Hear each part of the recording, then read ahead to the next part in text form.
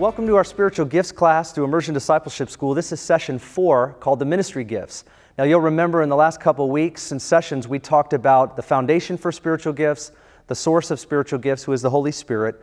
We also talked about the substance of spiritual gifts, which is love. And in this session, we're actually transitioning to now focus on the different gifts themselves. We wanted to build a foundation and really characterize the ministry and the flow of how it is that we want to receive and steward the gifts. But now we want to talk about the definitions and descriptions of the gifts themselves. So this is a very important transition as we begin our session today. And what we're going to do is go over the 3 different categories of spiritual gifts. Now, depending on where you're from or the teaching that you've received, a lot of times people will go into this kind of a teaching and they'll just take the gifts from the different passages, sort of take them out of their context and talk about them in that way. And I don't want to do that. I want to make sure over the next several sessions that we actually look at the passage together, who wrote it, who they wrote it to, and why they wrote it, look at some of the principles that are embedded within that context, and from there we'll take the gifts that are mentioned there and we'll look at them, their definition and description together, and really come to a place of hopefully how we can see whether or not we have those gifts and start to employ them from there. And we're going to be focusing on Ephesians chapter 4 called the ministry gifts, but there are 3 categories, and the first category is called motivational gifts. We find this in Romans chapter 12, and some people refer to these gifts as the gifts of the Father. We're focusing on today the ministry gifts, and those are found in Ephesians chapter 4. Some would call those the gifts of the Son because it says that Jesus gave these gifts. And then also in 1 Corinthians chapter 12, we have what's called the manifestational gifts. These are the gifts of the Spirit. Now, all of these are spiritual gifts, but you'll notice how it specifically says who's giving what to whom, and we'll go through that in more detail as we continue our lessons. But if you have your Bible, or you can follow along, open up to Ephesians chapter 4, and instead of just doing verse 11 through 16 or 13, we're going to start in verse 1 to get kind of a greater context for the conversation that Paul is having to the church at Ephesus about these specific gifts, the ministry gifts. So here's what it says in Ephesians chapter 4, verse 1. Therefore I, the prisoner of the Lord, implore you to walk in a manner worthy of the calling with which you have been called, with all humility and gentleness, with patience, showing tolerance for one another in love, being diligent to preserve the unity of the Spirit in the bond of peace.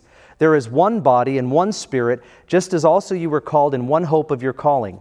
One Lord, one faith, one baptism, one God and Father of all, who is over all and through all and in all. But to each one of us grace is given according to the measure of Christ's gift. Therefore it says, when He ascended on high, He led captive a host of captives, and He gave gifts to men. Now this expression, He ascended, what does it mean except that He also descended into the lower parts of the earth? He who descended is Himself also He who ascended far above all the heavens, so that He might fill all things.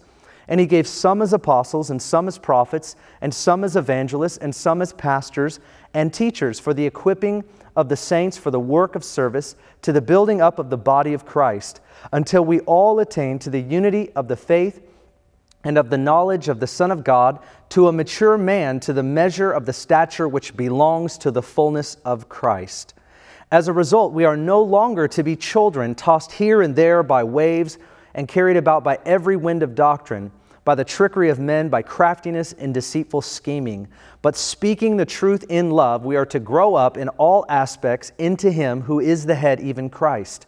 From Him the whole body, being fitted and held together by what every joint supplies, according to the proper working of each individual part, causes the growth of the body for the building up of itself in love. Amen and amen. Now we know that Paul obviously wrote this letter to the church at Ephesus, and what's interesting about the different letters, Paul wrote 13 letters, and this one specifically, scholars would say that Paul knew that this letter was meant to be circulated. What you don't find is the same kind of addresses that are made in some of the other letters. And Ephesus was a very large city, and Paul meant for this to circulate body-wide. Even we know that this letter circulated far and wide, even beyond many of the letters that he had written. And so it's a very important letter, especially as we're addressing the issue of ministry gifts, to think in that way.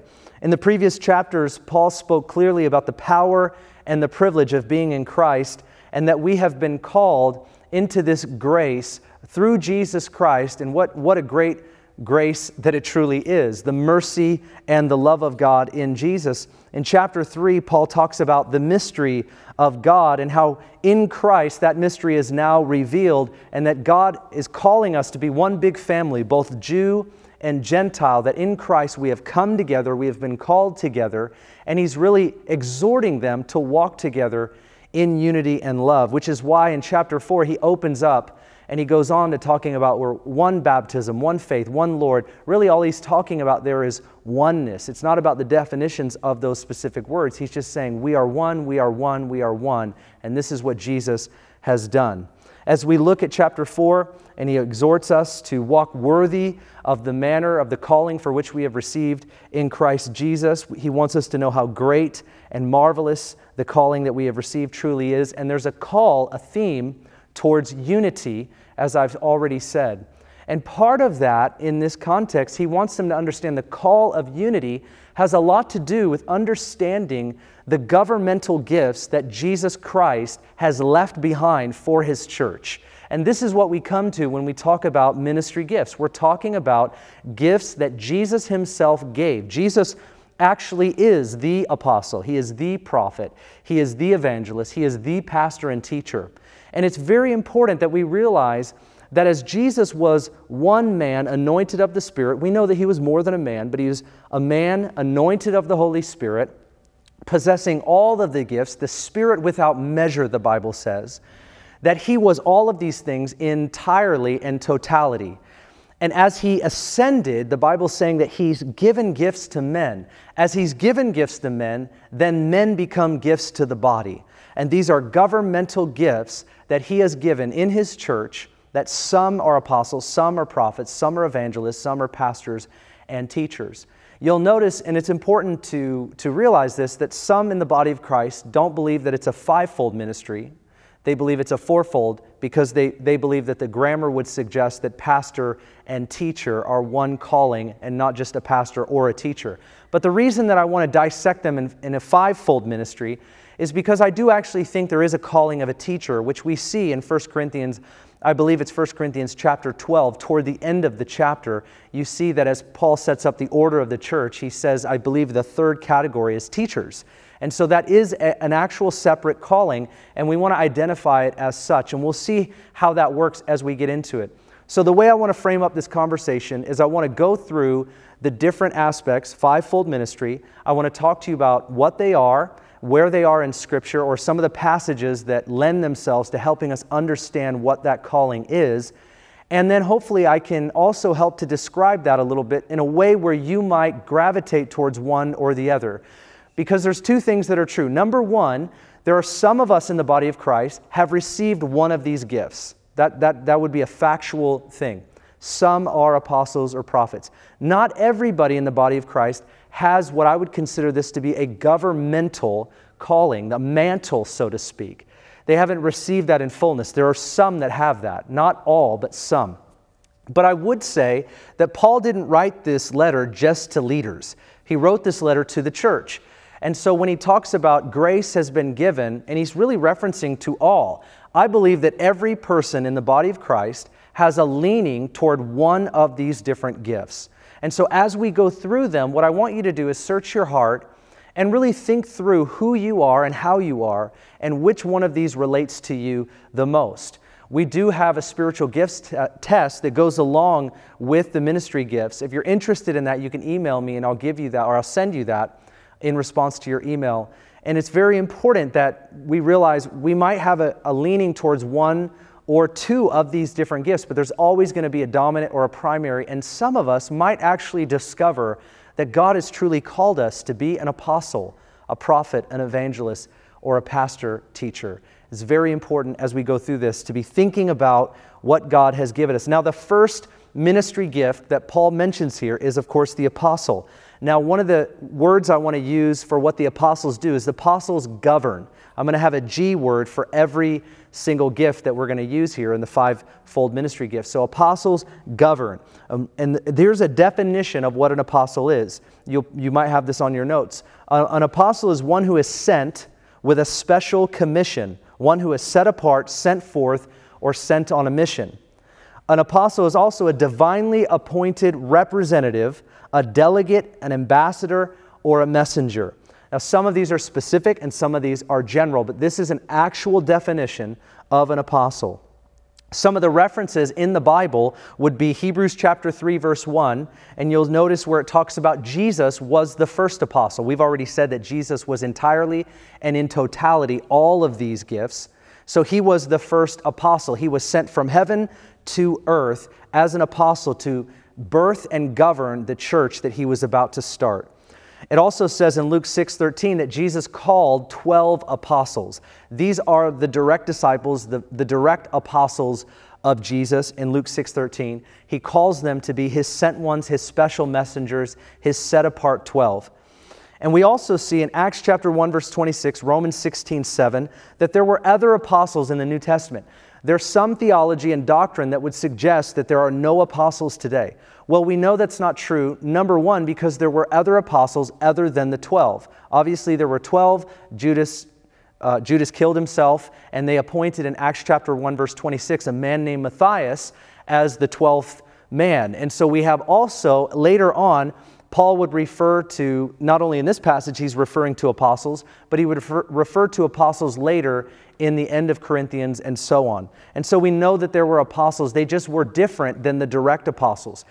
And the difference would be this, that the direct disciples or apostles of Jesus were witness to his baptism, and they were also witness to his resurrection. They were eyewitnesses. Those who are apostles after the direct disciples or apostles of Jesus, those apostles have a similar calling, but not necessarily in the same way. In other words, they were not eyewitnesses to his resurrection or his baptism, to the life and ministry of Jesus, but they are representatives and they are witnesses to the resurrection power. And that's what we can be today as well. And so yes, there's a difference between the apostles that were directly called and commissioned by Jesus in his time and the ones that we would call apostles today. But we see them continue on in the story that we have in Scripture. Are there apostles today? Yes, there are. Ephesians chapter 4, verse 11 that we just read here, I believe indicates that very clearly. It says, until we all reach unity of the faith. Until we all reach unity of the faith. That has not happened yet. It is soon in coming. Come, Lord Jesus. But we still need the apostolic ministry. We still need men and women called of God, anointed with the gifts of the Holy Spirit and the gifts of Jesus as an apostle, prophet, evangelist, pastor, teacher. We still need all of the works of God, all of the ministries of Jesus in and among us to complete the mission that he has commissioned us to be a part of. Now, the function of an apostle is very important to note. The first function that I see from Scripture is that apostles pioneer. Apostles pioneer. They start new kingdom ventures, churches, ministries, businesses. I don't believe an apostle in their starting of new kingdom ventures is just restrictive to an institutionalized type of church. I believe that they are all about new ventures, and sometimes they're very entrepreneurial. I didn't say that right, but you understand what I'm saying. They're entrepreneurs, and so they're always thinking about conquering the next hill. They're always thinking about going over the next mountain. They're not like settlers. Settlers are great with the camp. They're great with what's going on here. Hey, why would we change what we have? We've got a good thing going. Apostles are pioneers. They're always thinking about scaling the next walls or overcoming the next height that we have to come to. And so they really are that way. So they're pioneers. They're also builders.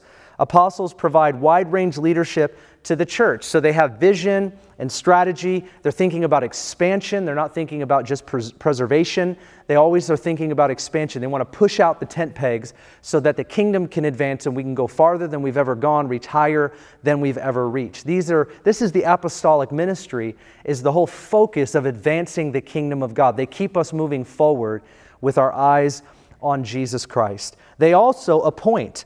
Apostles appoint others to lead and minister. This is about discipleship and transferring ministry. They're thinking about raising up. I would also tell you that they're very fatherly. I mean, I realize that some could be women, but there's like a father-mother aspect to the apostleship gift that Jesus has given us. And so you'll see them fathering people, raising them up, not just overseeing, but they want to father people to the point where those are running at high capacity and maximizing what God has given them. That truly is in the heart of an apostle. Not necessarily just an apostle, but we see this is true from Scripture and how God calls people to walk with Him and fulfill this ministry. This is the apostolic ministry. The second ministry gift that Paul mentions in Ephesians chapter 4 is, of course, called the prophet. Now, the G word that I'm going to give to the prophet is the prophet's guide. The apostles govern and the prophets guide. The definition of a prophet is a spokesman, a speaker, a special messenger, one who speaks under divine inspiration. They are also a seer in the Old Testament, one who sees visions from God. They behold the vision of the Lord. They are also a watchman, one who guards and keeps watch, that has kind of a special discernment and can see things that others can't see. Therefore, they will say what others are not able to say. And they're outlookers, watchmen. They keep watch. They stay on guard because God gives them insight and sight about what is happening and what is going on. And we see this both in the Old Testament and the New Testament. And I would tell you that there is a shift from Old Testament prophet to New Testament prophet. Obviously, some of the Old Testament prophets wrote Scripture. So New Testament prophets are not going to write Scripture. We have Scripture today, what God wanted us to have. In the Old Testament, they were mediators between God and man, much like a king, much like a priest. Prophets were special messengers who had the word of the Lord for the people of God. And so they would speak what God was speaking.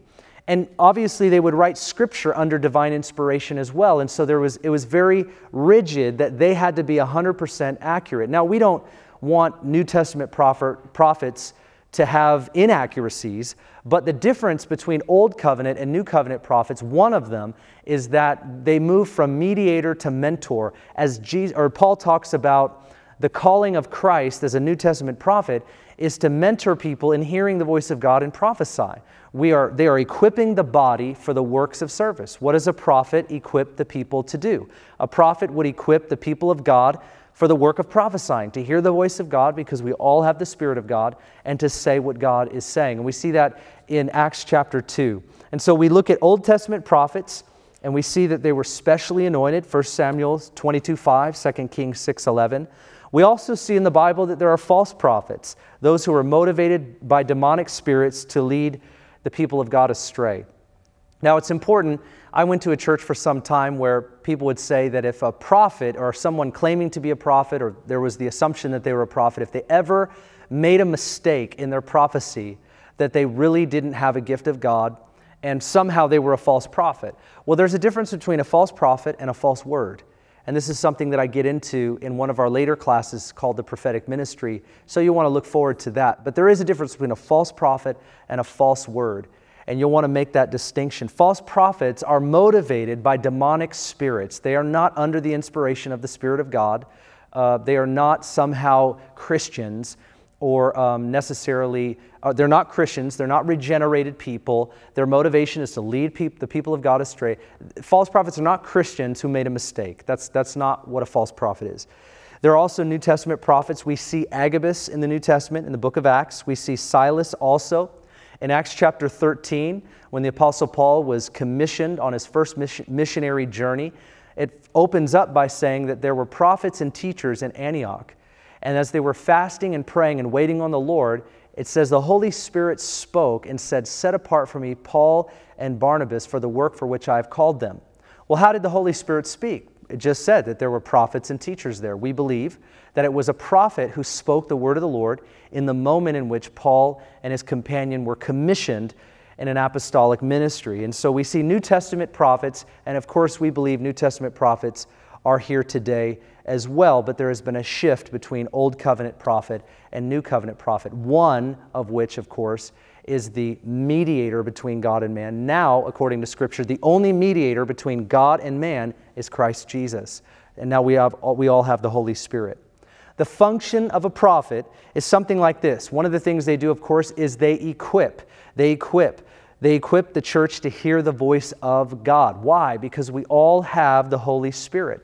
According to Acts chapter 2, in the last days, God says, "I will pour out my Spirit on all flesh," that's both Jew and Gentile, "and they shall prophesy." It says it 2 times, that those who receive the outpouring of the Holy Spirit, which by definition is those that call in the name of the Lord, they will prophesy. Young men will see visions, old men will dream dreams, and even on my bondservants, both male and female, they shall prophesy. This is an amazing thing. At the genesis of the church, or at least the Jewish church, the prophecy of Joel chapter 2 is recalled in Acts chapter 2 as Peter is explaining what is happening on the day of Pentecost when the Holy Spirit was poured out. He is saying this is that. The Holy Spirit is being poured out on random people, not just prophet, priest, and king, and they shall prophesy. One of the gifts one of the functions of a prophet is to help the people of God learn how to hear God and prophesy. They equip. The second thing that they do is they foretell. They speak about things before they actually happen. Now we see this. Agabus does it twice. Acts chapter 11, verse 28, Agabus prophesies about something before it happens. So that is one function of a prophet. They will hear God say something about an event to come, or they will see a vision about something that will take place, or a dream, and they will speak about it or prophesy that which will take place. They foretell. Another thing that they do is forthtell. Foretell and forthtell are not the same thing. Forthtell means that they will share with others what God is saying right now. This is what I would say is they speak forth the present priorities of God. They're able to discern and absorb what the word of the Lord is right here, right now for the people that they are around. And so they forthtell. They speak forth the present priorities of God. They also strengthen. They speak with conviction. They build foundation in the church. We see this in Acts chapter 15, verse 32. I believe this is the same verse where it says that the brothers who came to a specific location, they strengthened the believers with a lengthy message. That's like my life's verse. I like to think that I come somewhere and I strengthen people with a lengthy message, or at least it gives me an excuse to preach a very long time. That's what prophets do, is they strengthen with a lengthy message. They also discern. They help to determine what is really from God and what is not. You see this in 1 Corinthians chapter 14, verse 29 through 33, where 1 Corinthians is describing, in chapter 14, describing the prophetic gift, how the prophetic gift should function in a church gathering. And one of the gifts of prophet is to listen to prophecies that are given, listen to teachings that are given, and to determine and discern whether or not what's being taught or spoken is truly from God. You can imagine that this gift was very fundamental in the early church when they didn't have the manuscripts like we do in the canon of Scripture. We have the 66 books compiled together in one book called the Bible. Well, they didn't have that. And so these letters were being written during those times. Not everybody had a gospel narrative. They were being told what we call the apostles' doctrine. And that was being spread around. And so the Apostle Paul was writing letters to the churches to remind them of the doctrine with which he would establish a church.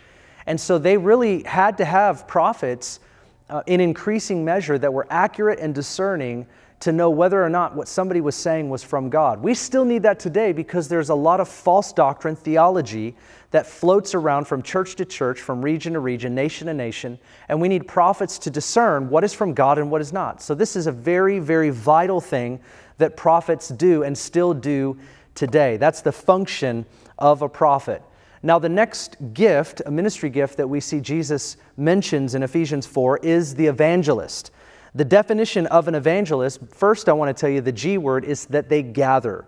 Remember, apostles govern, prophets guide, and evangelists gather. And the definition of an evangelist is they are a messenger of good news, one who brought the news of a military victory. Now think about that. That was sort of the Greek word that was used behind the word evangelist whenever it was used outside of a Christian context. An evangelist was one who would bring the news of a military victory. And that really is what an evangelist does today, that Jesus has conquered death, hell, and the grave.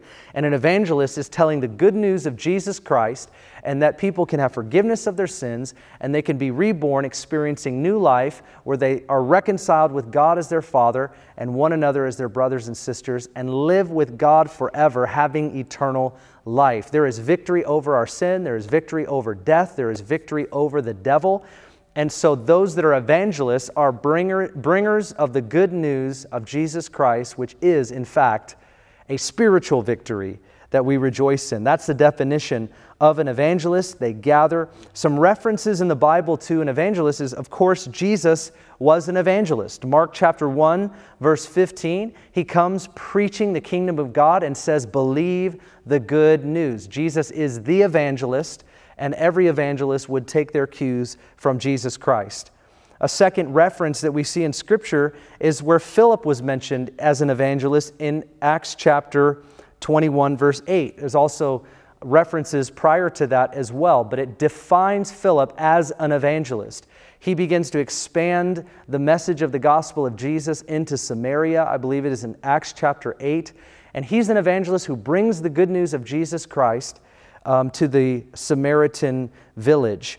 We also see how Paul told Timothy to do the work of an evangelist. In 2 Timothy chapter 4, verse 5, he says, Timothy, do the work of an evangelist. He doesn't say you are an evangelist. He says, do the work of an evangelist. We need you to evangelize. So sometimes people get confused about the gift of evangelism. There really is no gift of evangelism in the Bible. There's a gift of an evangelist. And this is a governmental gift that is given to the body of Christ. Some are actually appointed evangelists in the body.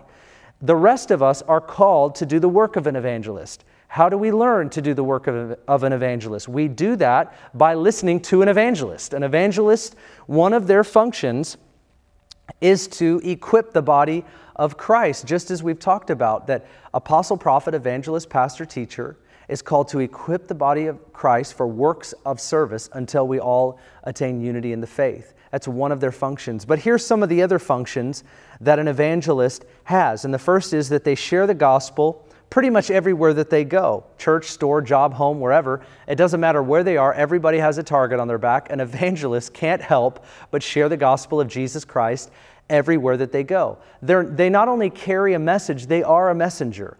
Their life demonstrates to all of us who don't have the evangelist gift what it looks like to share the gospel. And so they have to be, coach players. They're not just coaches, but they're also players. They have to be in the game, and they also are coaching the game. So their life is a demonstration of what it looks like to share the gospel of Jesus. So they're always sharing the gospel that is of uttermost importance to them. They can't imagine that anybody would do anything else in the kingdom except share the gospel of Jesus Christ. And so they do that all the time. The second function that the evangelist typically has is they provoke and equip the church to share the gospel everywhere they go.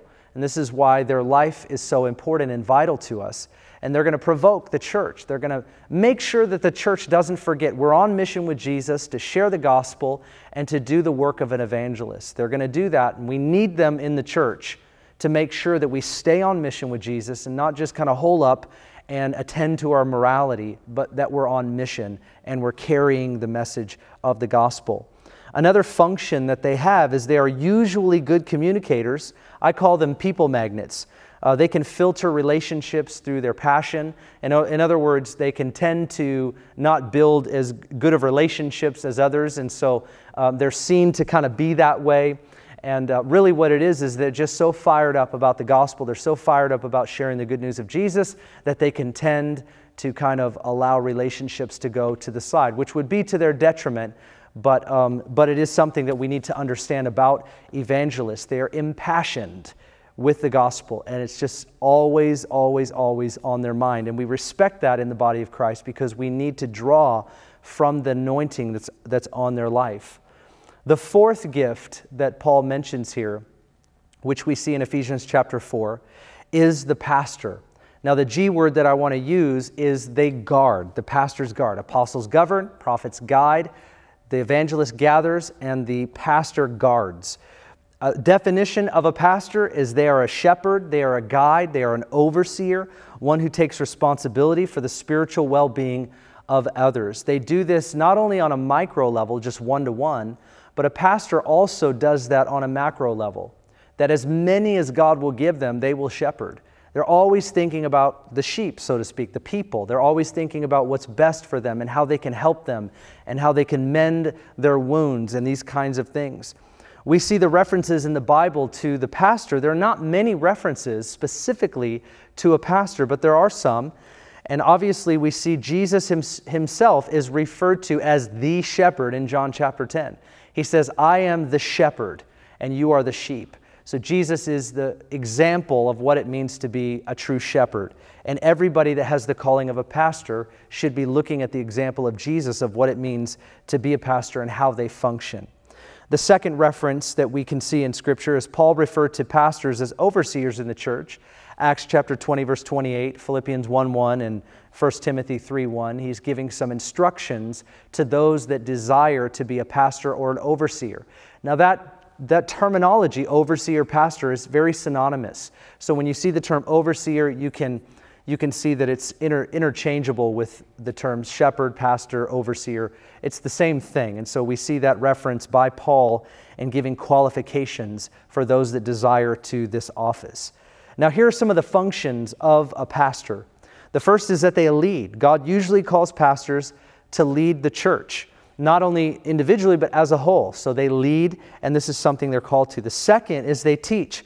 Part of their caring for people is that they desire for people to know and walk in the truth. And so they teach, and they typically teach well. They want to build up people through the Word of God, through the truth of God. So they're teachers. They also seek. Pastors seek people out, and they go after people. They're initiators. They're always thinking about people. People are always on their minds. And so they're typically not people that sit back. They're usually those that are seeking out people, usually wanting to know how they're doing and what's going on in their life, how they can connect them to the next thing.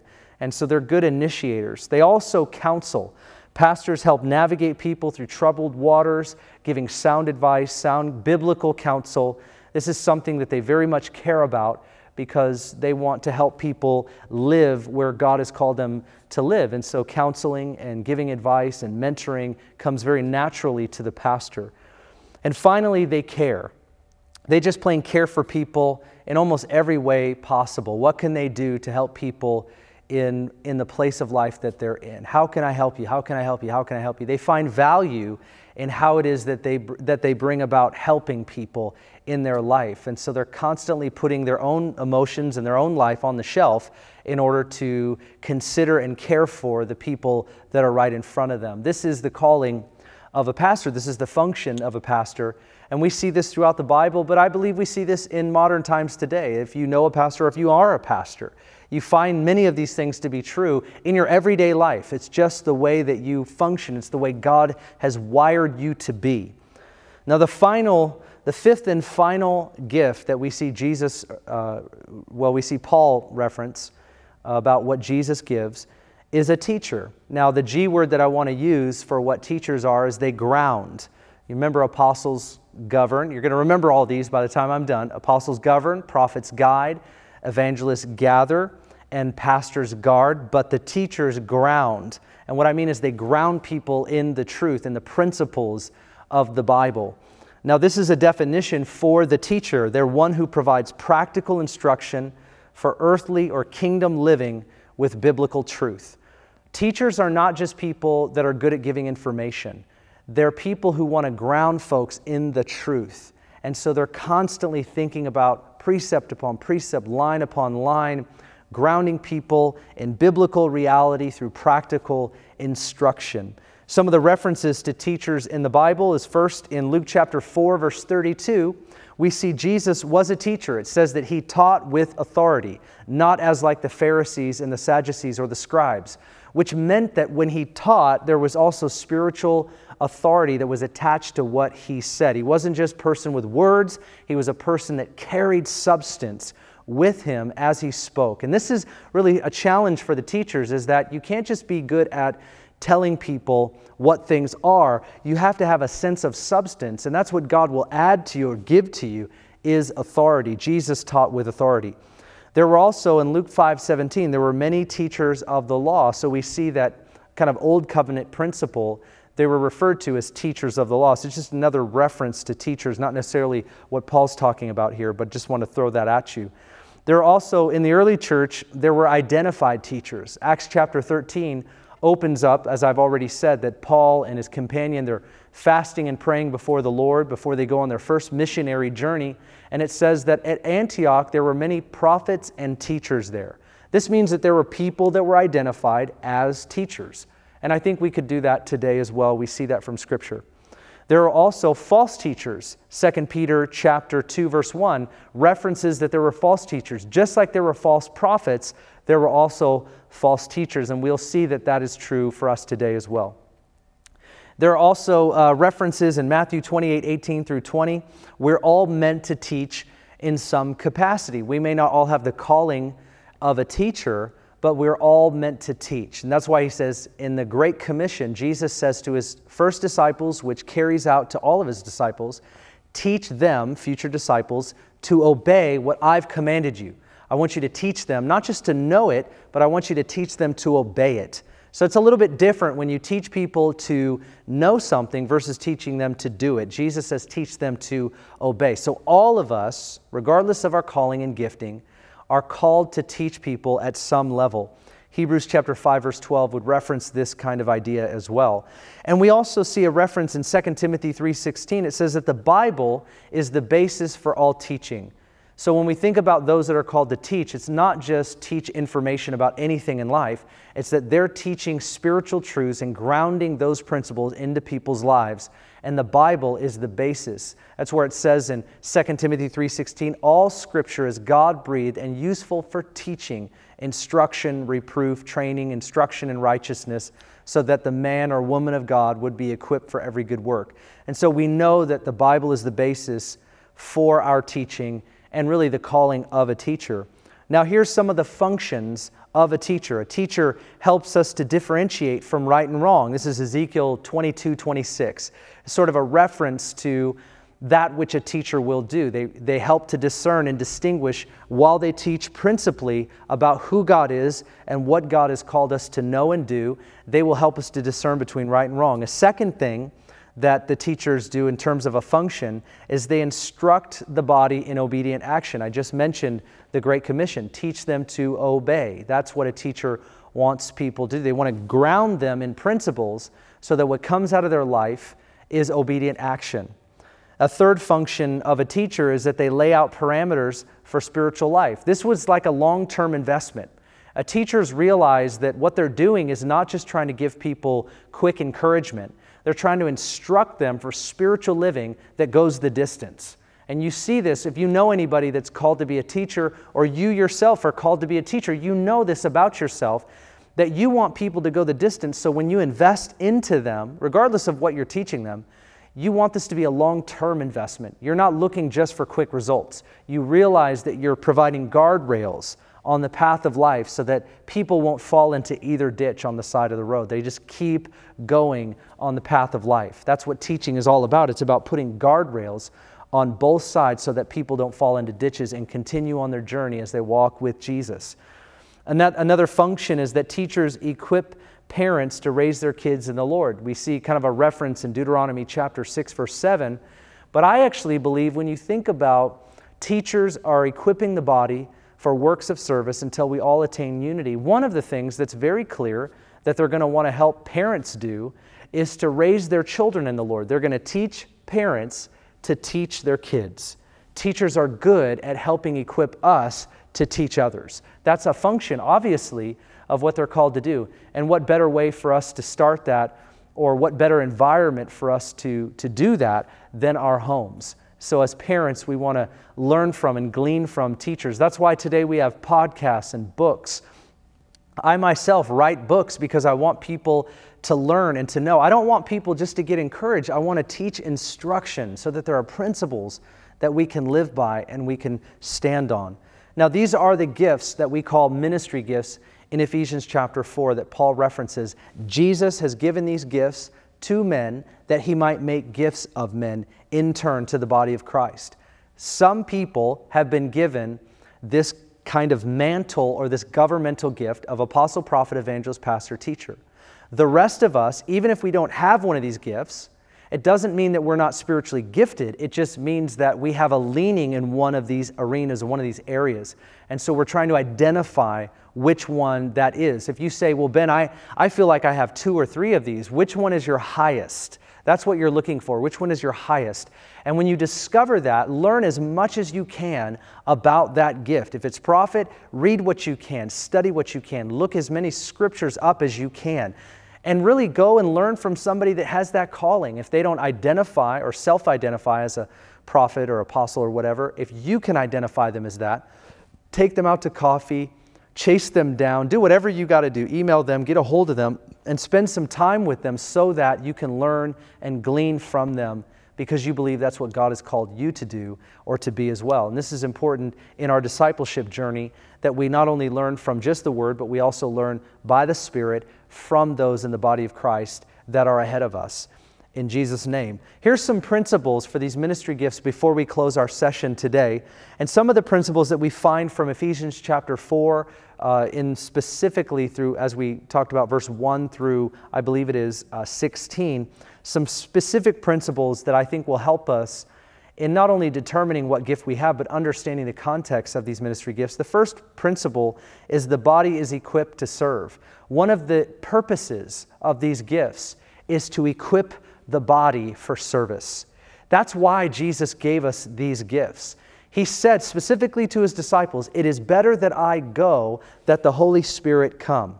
And in these verses in Ephesians, he says that he ascended, and as he ascended, he gave gifts to men. He imparted the grace, the fullness of the grace that was on his life as one. He imparted that grace onto many. And so as we assemble as the church of God together, we make up together the fullness of what Jesus had singularly. We do that together as we possess all that Jesus intends for us to have. We need one another. We work interdependently as we function together to advance the kingdom of God. And so the purpose, one of the main purposes for us having these gifts is that we're equipped to serve.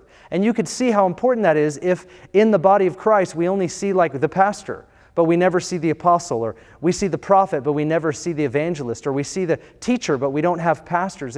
It's important that we pray for and really learn about and extend ourselves towards those that have all of these different gifts. We want to welcome the fivefold ministry and not just heavily on one. We want to work together because when we do, the body is equipped to serve at maximum capacity. The second principle that I want to share with you from this passage is the body experiences unity in Christ. What does it say? It says that He's given these gifts, and these gifts are meant to build up the body of Christ toward works of service until we all experience unity in the faith, which in my mind means that these gifts actually enable us and help us to attain unity in Christ. And I believe as we work together, we see the diversity in the body come together in unity, not conformity, but unity. And as we function together in unity because we need one another, we know that it matures us to look more and more like Jesus together. We're better together. In fact, we're like Jesus together. When we're not together, we're not looking fully like Jesus because none of us possess fully what Jesus has given to His church. He is the head and we are the body. We as a people, not as a person. No lone rangers, nobody's meant to be isolated. We need everybody, we need every gift, because when we have that, we attain a unity that looks like the fullness of expression of Jesus Christ. So the body experiences unity in Christ. And the third principle is the body matures and grows. This sort of is implied in what I've already said, but it specifically says, until we all attain unity of the faith. It talks about a mature man. We become mature and we grow as every joint is supplied that kind of life and what it's needed from the head through the body. We all are supplied with what we need. We all grow with the intention that God has for us as we work together, as we unify, as we come around the purpose of God to advance His kingdom. We grow together, we mature together. These gifts help us to do that. That's why it's mentioned in this context. The fourth principle is the body stays balanced. What does he go on to talk about? Like, as this begins to happen, as we attain unity of the faith, as we grow together, which every joint receives its supply as they're connected, he goes on to say, and then we won't be swayed or persuaded by every wind of teaching, by every wind and wave of teaching that knocks people around and really diverts the plan and the purpose of God within the community of the believers. That this no longer happens as these gifts express themselves and mature and equip the body of Christ. As false teaching comes along and tries to divert us in what we're doing and what we're called to, we realize because of the maturity that we have and the connectedness that we have in the body, as a result of these gifts flowing together, we're not persuaded by false teaching. We're not moved around. We stay balanced. We stay focused. We stay doing what we're supposed to do, going where we're supposed to go, because we have what we're supposed to have. It's so important that we see this. The body stays balanced. And number 5, and finally, we see that every member of the body has a place. Now, maybe not everybody, as I said, has a governmental mantle type gift, but all of us have a leaning in one of these gifts. And you can discover that. The first way you do that is you ask God to show you what He's given you. The second way you do that is ask people around you. What do you feel like I'm called to? What gift do you feel like God has given me? What have you seen in my life? And what have you watched grow in me? Ask somebody else before you ask yourself. Sometimes we desire something, and that's not wrong, but it may not be how God has designed us. What we desire isn't always what we've been designed in. And we can desire gifts, and that's not, again, not wrong. Earnestly desire spiritual gifts, especially that you might prophesy. But we want to know what God has maybe hardwired into us. So ask other people what they see and what they've seen grow. And the third way is I would learn as much as I can about spiritual gifts in a way in which you're pursuing God so that He would use you in the way that He's designed you. Ask Him, Lord, show me, but also learn more and more about these gifts while you're asking Him so that you really are giving the Holy Spirit something to work with. This is what I would tell you to do if you want to grow. Also, you can email me and I'll send you a spiritual gifts test that's according to Ephesians chapter 4. We have another one that works with, I believe, Romans chapter 12, and I'll talk to you about that in our later lessons. But for now, I want to pray for you that God would open our mind and our heart so that we could experience what He has for us and really begin to grow and be useful in His kingdom with what He fully intends in giving us these gifts. Father, I just thank You right now for the gifts that You have given to Your church. And Lord, we want to receive fully and completely what You have for us. And I pray that all of those that are watching this teaching, that are seeking You and asking, God, what have You given me and how can I grow in it? I pray for revelation for everyone. Lord, I ask that You would show us, that You would speak to us. I pray, Lord, that You would also help us to understand what that is. Maybe we know we're called to be a prophet, but we don't know what that looks like. Or maybe we have a hesitancy towards that. I pray that You would break the barriers that stand between us and where You have called us. I ask that, Lord, You would help us to understand, giving us revelation and wisdom and knowledge. And then also, Lord, I pray that You would give us the will to do. Help us to employ the gift that You've given to us, that we would become useful in helping Your body become who You've designed us to be. And we need each other, Lord, and we thank You for giving these different kinds of gifts to Your church so that we could grow up together and mature and express the fullness of Jesus in the world around us. We love You. We ask You to help us, teach us, and lead us. In Jesus' name, amen. Well, God bless you guys. I look forward to our next lesson together. I will build my